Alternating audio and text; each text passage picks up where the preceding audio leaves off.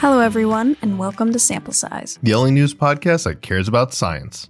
I'm your host, Samantha Spears. And I'm your other host, Wildcard Cameron. And we are traveling, so if the audio sounds a little different, that's why. We were bringing you important news from the front lines of the world. This is I don't The way like you this. say that makes it sound like it's not important. It is important. Okay. It's the only news that cares about science. It has to be important. It has to be important. Happy holidays, everyone. This is probably going to come out in holiday times. And a quick thank you to everyone who's been supporting the podcast and being awesome and subscribing. And if you haven't subscribed and you're listening, please consider subscribing because we appreciate it. And I just need to get all these pleasantries out of the way because as I understand it, this is going to be another fun bummer of an episode about coronavirus. All right, I wouldn't say it's entirely a bummer. Okay, what would you describe it as? I would describe this as some not as well-known stories related to the coronavirus pandemic. So I have a roundup of some news stories, and these are stories that didn't get as much news coverage as I feel like they should have, or maybe are just not as well known, but I feel like they're still important to talk about. So I am bringing those to you today. Yes, this is, as I understand it, the silver lining of the corona, where you go and you look at the silver lining and you peel it back, and what you realize is behind the silver lining, it was actually aluminum foil hiding more coronavirus. Oh my God. Okay. All right. So do you want to give us a quick rundown of the stories we're going to be talking about, or are we just going to dive into this and just lose our minds? You know, let's just dive in. I want a little bit of a surprise. Let's kick it. All right. So this first story has to do with minks. Minks. Like the thing you make like scarves out of if you're an animal hater? Yes. Yes, the animal. Yes. A mink coat. I'm getting it now. Okay. I wasn't sure. Maybe you meant like a minx, like a mischievous little minx. All right. Clearly, this is my fault for trying to be all coy and stuff. Why do I ever try to do anything? Okay. This is about Denmark culling minks. Here we go. Culling? Yes. Dark. Culling. Oh, this is going to be fun. It's not going to be that bad. Whoops. All right. Let's go. What happened to these poor minks? What happened? The government of Denmark ordered all minks to be culled on November 4th after the State Serum Institute, which is Denmark's public health and infectious disease agency, found a immune strain of COVID-19 on 5 farms that infected 12 people. So let me see if I understand this. First of all, that thing you just said is like their CDC. Yeah, pretty much. And second, if I'm understanding this right, the minks didn't just get coronavirus. They then gave coronavirus to humans again. Like it went from human to mink to human. Yes, you are correct. And so far, 214 cases in Denmark have been linked to minks, but only 12 people had the mutated strain. So it's not only that coronavirus is being passed from minks to humans. Now, in Denmark, they found a mutated strain of coronavirus is being passed from minks to humans. And why would I be annoyed / upset / worried about a mutated strain of coronavirus? Cameron said, knowing full well we talked about this like 6 episodes ago. Well, let me tell you a little bit more information about this new strain. It is called Cluster 5. It is less sensitive to an attack from COVID-19 antibodies, so scientists fear it would be less effective against a COVID vaccine. It does not appear to cause a more severe illness, nor be more infectious. And in this new strain, some of the spike proteins that cover the virus are a different shape, meaning the antibodies are less able to bind to it and stop an infection. However, authorities have no proof the strain is any more contagious or deadly, insisting there is no reason to worry and mutations happen all the time and are usually harmless. So 2 things. First of all, yeah, if you don't stop a disease from getting out, it will mutate, and then this will happen. Second, if I may explain why the mutation is such a concern. Up until now, we've been fighting a coronavirus, one specific brand of coronavirus. Mm-hmm. We're chasing it through the alleyways. We're chasing it down the street. We're trying to catch it and throw it in a disease jail. All right. But now this version of the virus has put on one of those disguise glasses with the big nose and the mustache. And as a result, we're having a harder time finding it. Now, jokes aside, what this literally means is because it's mutated, it's the same coronavirus. It's exactly the same in terms of how infectious it is. It has the same symptoms. But the problem is the machinery in your body that would recognize not just the virus, but also a vaccine isn't wired for this vaccine. So even though if you got inoculated for the current global pandemic coronavirus, this one can still get out. It could still be a parallel virus that you would need a separate whole set of things to fight alongside with the first one. Yeah, just to elaborate, when it comes to mutations and viruses, on this particular one, think of it as this is still the COVID-19 virus, but it is slightly different than the one that is infecting a lot of the world at the moment. And that slight difference can matter when it comes to your immune system, because your immune system, it picks on these very minute patterns in order to recognize things as foreign or things that need to be destroyed. Yeah, that's the mutation of those spike proteins is literally what your body is using to identify this coronavirus. And because they're different, it's like, oh, this is different. Now, something I want to emphasize in this case when it comes to this story is that this new mutation, as I said, it's only been linked to 12 people being infected by it. And as far as they know, that's where that is stopped. Actually, this is kind of where we get into the culling part of the story. So I mentioned how this is all about culling minks, right? Yeah. The Denmark government decided to cull all these minks because they want to stop this new strain of coronavirus from spreading any more that it has. And I want to again emphasize, it hasn't really spread at all. Yeah, it was 12 people. They were able to be contained because Denmark has been doing an excellent job of tracking and making sure they understand where the cases are and what's going on. So it doesn't seem like it's that big of a problem, but this is a clear warning sign that the coronavirus can jump to other species and back, and it can still mutate and become an ongoing infectious disease like our normal annual flu. I also want to point out that the World Health Organization is investigating the cases related to mink fur industry to see if this is something that we should be worried about, or if this is something that's ever going to pop up in other countries, because Denmark's not alone in having a mink fur trade industry. There's actually been 5 other countries that have reported COVID cases linked to mink farms. Fortunately, none of those other incidents had a mutated strain of coronavirus. All right. Anything else we need to know about minks? Yes, actually. I want to just give a little more info of the Denmark government when it came to this. The government did get into some internal trouble over this decision to cull minks.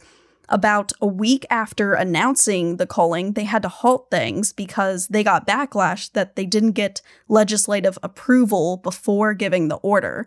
So in response to that, the government then proposed legislation in Parliament that would pretty much ban mink farming until December 2021, and then would allow all of the minks to be killed. And that still sounds like it's going to be troublesome for the poor farmers who actually rely on that income. Yes, troublesome for the farmers. And also, since Denmark had to kill all of these minks so quickly, they couldn't incinerate the bodies. They instead buried them in shallow graves. And some of the bodies have actually started rising due to air being trapped in them. And there are some concerns over if any of them contaminated the local groundwater there. So it's kind of a mess. This is really gross. We should go on to another story now. Yes. Because this is gross. Yes. And I don't like this anymore. All right. Yes. I didn't like it when we started. Yes, let's transition away from this story and get on to some other ones. The rest of the episode is actually going to be about different journal articles and reports that have come out about the coronavirus. So now we're just going to be talking all about research. All right, kick it. All right. This first one is about a CDC report that was released recently about stay-at-home measures working. So the CDC published a report in mid-November saying that COVID-19 transmissions, hospitalizations, and mortality declined in Delaware from March to June 2020 after implementing mitigation measures. I thought only corporations lived in Delaware. No, there are some people there too. Corporations are people. Yes, you know it's sidestepping that. And the report says that the state-mandated stay-at-home orders and public mask mandates, along with contact tracing, contributed to an 82% reduction in COVID-19 cases, 88% reduction in hospitalizations, and 100% reduction in mortality in Delaware during late April to June. So it concludes that state-mandated community efforts and public health interventions can reduce new COVID cases, hospitalizations, and deaths. So not being around sick people will keep you from getting sick is what I hear. Yes, it's something that we all knew, but it's nice to have confirmation of it and to actually have the data backing this claim up. Oh, right. That's still pretty good to hear just because now you can actually show it to people. This will be a fun thing to tell your family about during the holidays. I'm sure they'll really enjoy this conversation. All right, some other important things about the report I wanted to mention. So Delaware issued a stay-at-home order the week of April 13th, but the decline in cases did not occur until weeks after the measure was in place.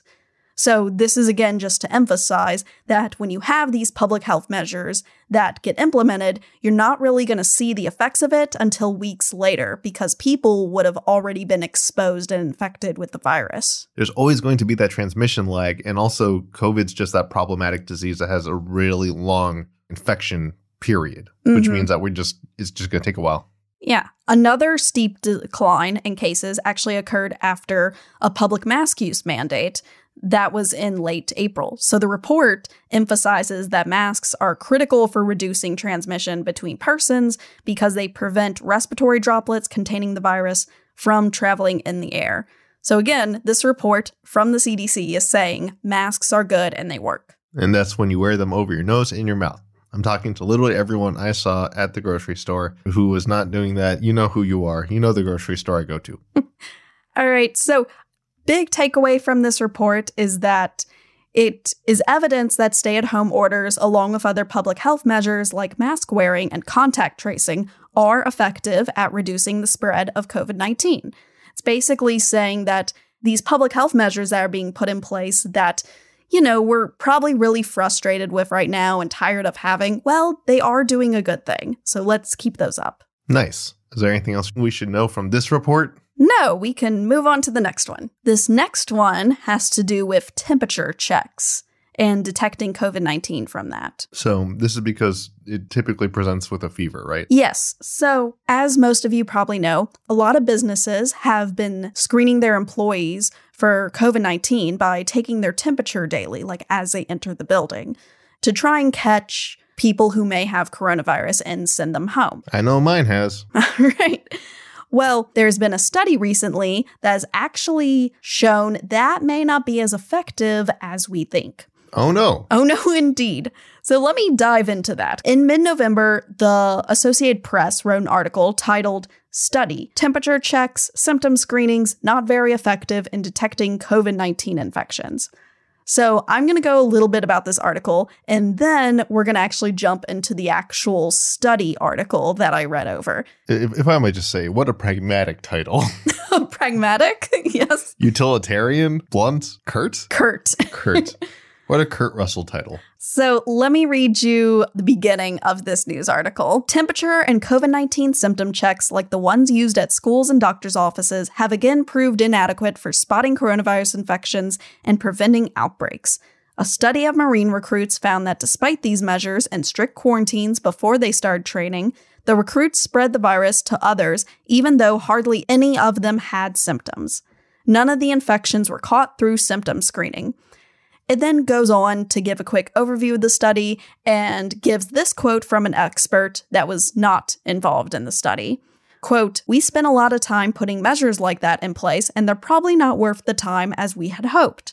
Routine testing seems to be better in this age group because younger adults often have no symptoms." So as I mentioned, because I'm the science and stats nerd that I am, I went and found the actual article that was referenced in this story. So I thought we could go over what the actual article says versus kind of just this news story that paints a pretty bleak picture on temperature checks. Yeah, I think we're going to get into my favorite area, which is the complete disconnect between what a science article or journal or whatever says and what a science news story reports. Yes. And first off, I want to say the Associated Press story was not actually that bad of a summary of this study. It was a little short, but it got the point across. The main thing is probably the title's a bit misleading. All right. So, yeah, tell me how it's misleading. Show me what the sample size was of the original study and what the results were. Okay, let's dive in. The study called the COVID-19 Health Action Response for Marine Study, or CHARM study. I hate it. I hate acronyms. I hate it. Well, the CHARM study investigated COVID-19 infections among almost 2,000 Marine recruits. The Marine recruits were told to quarantine at home for 2 weeks before arriving at a closed college campus where they underwent a strict supervised quarantine with the other Marine recruits, the whole time wearing masks and practicing social distancing measures. Then after this 2-week period, if they had a negative PCR test for the virus, then they were allowed to go to Parris Island to start basic training. So all the Marine recruits had this test, but those who participated in the CHARM study were also tested once they arrived at the campus and at day 7. So they had 2 extra tests in addition to the day 14 test. Awesome. The NBA approach. I can't wait to find out the one that went to a strip club and then got everyone else exposed. Well, actually, no, because they were on strict lockdown for that 2-week period. So that wouldn't have happened. All right, let me keep going to ease the skepticism of yours. So of the around 2,000 recruits that were in the study, 51 tested positive during the study, only 5 of which had symptoms in the week before the test. Also important, the Marine officers monitored the recruit symptoms daily, doing things like temperature checks, and ordered PCR tests if anyone had symptoms. However, 0 infections were discovered as a result of this daily symptom monitoring. So here are actually the big takeaways people should take from this study. The researchers found that transmission occurred through multiple local events, like among roommates or recruits within the same platoon. So it was really a lot of local transmission going on, like people having COVID-19 before they got to the base and then them infecting their roommates or people they were hanging out with often at the base. The study also recommends scheduled testing as opposed to testing from symptom monitoring. So instead of testing people based on their symptoms, testing people on a regular interval, like on a weekly basis. But I also want to emphasize, this is around a group of young Marines. The main point of the study is that in young people who often will get infected with coronavirus but not actually prevent symptoms, symptom checking isn't going to work to stop the spread. Which, when I phrase it that way, that's pretty intuitive, right? Yeah, it makes 100% more sense and is much clearer than whatever the heck the title was. All right, so in conclusion, do not completely write off temperature checks as a way for screening for people for coronavirus. But corporations should also think of testing people on a regular schedule. Yes, I think we can all agree that the more we do, the better off we'll be. All right, are you ready for my last story? There's only one left? There's only one left. Let's do it. Okay. Also, for anyone who might be hearing random pops or noises on our audio up until this point, our cat has been menacing us, and she refuses to make a cute cat noise. So you can't even believe it. Yes. Banshee, stop eating all the cords. There will be corresponding images on the Instagrams and Twitters. Yes, our cat has been attacking my arm through that entire last segment. So just be proud of me for delivering that entire thing, straight-faced. This last story, I know you're going to enjoy this. Everyone's going to get a kick out of this. I doubt it. Let's go. No, I promise. All right. It's also not something I found from a news site, but actually something one of my public health PhD friends sent me. And it has to do with predatory journals. Hold on. PhD friends? Should I be worried? You gonna replace me as the co-host? Who are the other friends? All right. So predatory journals? This sounds worse than predatory lending. Predatory journals are fake academic journals that publish academic papers with no oversight or peer review. They often trick scholars into publishing with them, especially new scholars or ones from developing countries, and then make those scholars pay high publishing fees after their papers get accepted. What the heck? So the entire point is just to make them pay to have their journal published? Yes, it is a system of having academics pay you a lot of money to publish their paper because publishing papers, when it comes to academia, is very important. That's usually what you base kind of your career on. That's a basis for you getting jobs, you getting professor, you getting associate professor, et cetera, et cetera. And predatory journals know this, so they're going to really market themselves of, hey, you can get your paper published, but it's really just fake. It's just a fake industry of scamming people into paying high fees in order to get their journals published with them. That's straight up BS. So what does that have to do with coronavirus? Well, predatory journals have not stopped despite a pandemic happening. And one researcher, Dr. Matan Shalomi, an assistant professor of entomology at the National Taiwan University, likes to expose these journals by getting fake papers published. Amazing. I can't. Is this going to be one of those chocolate bar ones? Yeah, let me read you the title of this paper, and I want to see if you notice anything. Silage City COVID-19 outbreak linked to Zubat consumption. Okay, I noticed something, but it can't possibly have been the excellence I think it was. Was there a Pokemon reference, a Gen 1 Pokemon reference baked into my article title? Yes, there was. Ugh, my least favorite Pokemon to find in caves is now in a study. I'm so excited. In other news, mad milk tank disease is still on the rise. So this paper was published on March 18th in the American Journal of Biomedical Science and Research. And as you may have guessed, the paper claimed that eating a bat-like Pokemon sparked the spread of COVID-19. This does not spark joy. I mean, it sparked joy for me, but it does not spark joy that an article like this could have actually been published in a pay-for-play. This is like the Star Wars Battlefront 2 of medical journals. Mm-hmm. Oh, and there's even more good things Dr. Shalomi included in this obviously fake paper. Let me just read you a list of them.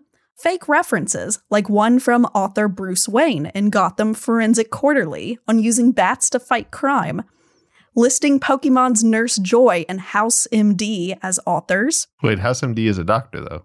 But a fake doctor. Wait, you're not allowed to lie about being a doctor? And including lines such as, a journal publishing this paper does not practice peer review and must therefore be predatory. Or, this invited article is in a predatory journal that likely does not practice peer review. I like the idea of the journal actively publishing a bunch of, like the Onion of journals. Kind of. Like they unintentionally become the Onion of journals and then eventually stop getting paid to do stuff. And then just stop. Become their own stupid thing. Yes. And the paper has since been removed from the journal because Dr. Shalomi refused to pay the publishing fees. So they took down the journal article. That's so weird. So like they publish the journal and then they like, will break your kneecaps if you don't pay us to keep it up? Yeah. So a lot of times journals will actually publish something before it goes through its, like before it kind of finishes the process. It's a weird thing where it's like something has finished a review in like actual real journals. Something has finished a review process, but it hasn't actually been like published in the quarterly, journal schedule of when papers get published. So they'll like make it available for early access on the internet, something to that effect. This is kind of a similar thing that happened here, except they made it available on the internet, but he hadn't paid the fees yet. And so he did not want to pay the fees and it got removed. Hold on. This is amazing to think about because this man who professionally writes papers for his actual living, decided to, on a whim, create creative writing essays effectively, where he had to perfectly format a fake journal article that had to be realistic enough that they would accept the format, but not so realistic in that anyone would actually believe it was legitimate. And he did this multiple times just to goof on this one, or I assume multiple, but probably just this one journal. Multiple journals, really. And I just want to say this, there are a lot of predatory journals out there. I'm going to include a link in the show notes to a list of most of them. There is a lot of them. And if you're listening to this and you see any of those journals and they are talking to you or bothering you, maybe call them out. Also, from one prankster to another, I commit Dr. Shalomi's work. Yes, I hope what everyone takes away from this story is really to be vigilant about predatory journals and articles from them that are possibly not credible. And listeners, if you have a science-related journal article or a news story about one that you're unsure about or don't really understand, send it over to us and we'll take a look at it. So it sounds like we're wrapping up. So if I may do a quick recap, Mink Massacre. Wearing a mask and staying away from people is working. Temperature checks aren't the only solution, and Zubats are not spreading the disease. What a great summary, Cameron. All right. So I guess if I need to know where all these fake journals are or wanted to look up any of the information in this podcast, and hopefully we included a link to a mill tank, where would I look? You would look in the show notes where all my sources are. And as always, big shout out to Scott for being an amazing dude who makes us sound great and helps us edit our stuff. His stuff is also in the show notes. And a thank you to everyone who's been liking, sharing, subscribing. And if you have those crazy articles or whatever that you're not sure about and sending them to us, thanks for getting in touch. Thanks for letting us know. Where are we? You can find us on social media at Sample Size Show. And you can probably find ways to get in touch with us right in those show notes, I'd probably guess. Yes, yeah, there are links there. Since the holidays are approaching, we probably won't have another episode for 2 weeks, so stay tuned. And as my favorite podcast dude, Stephen Dubner, says, take care of yourself, and if you can, someone else. Aw, that's so nice. Happy holidays, everyone. Happy holidays. Bye. Bye.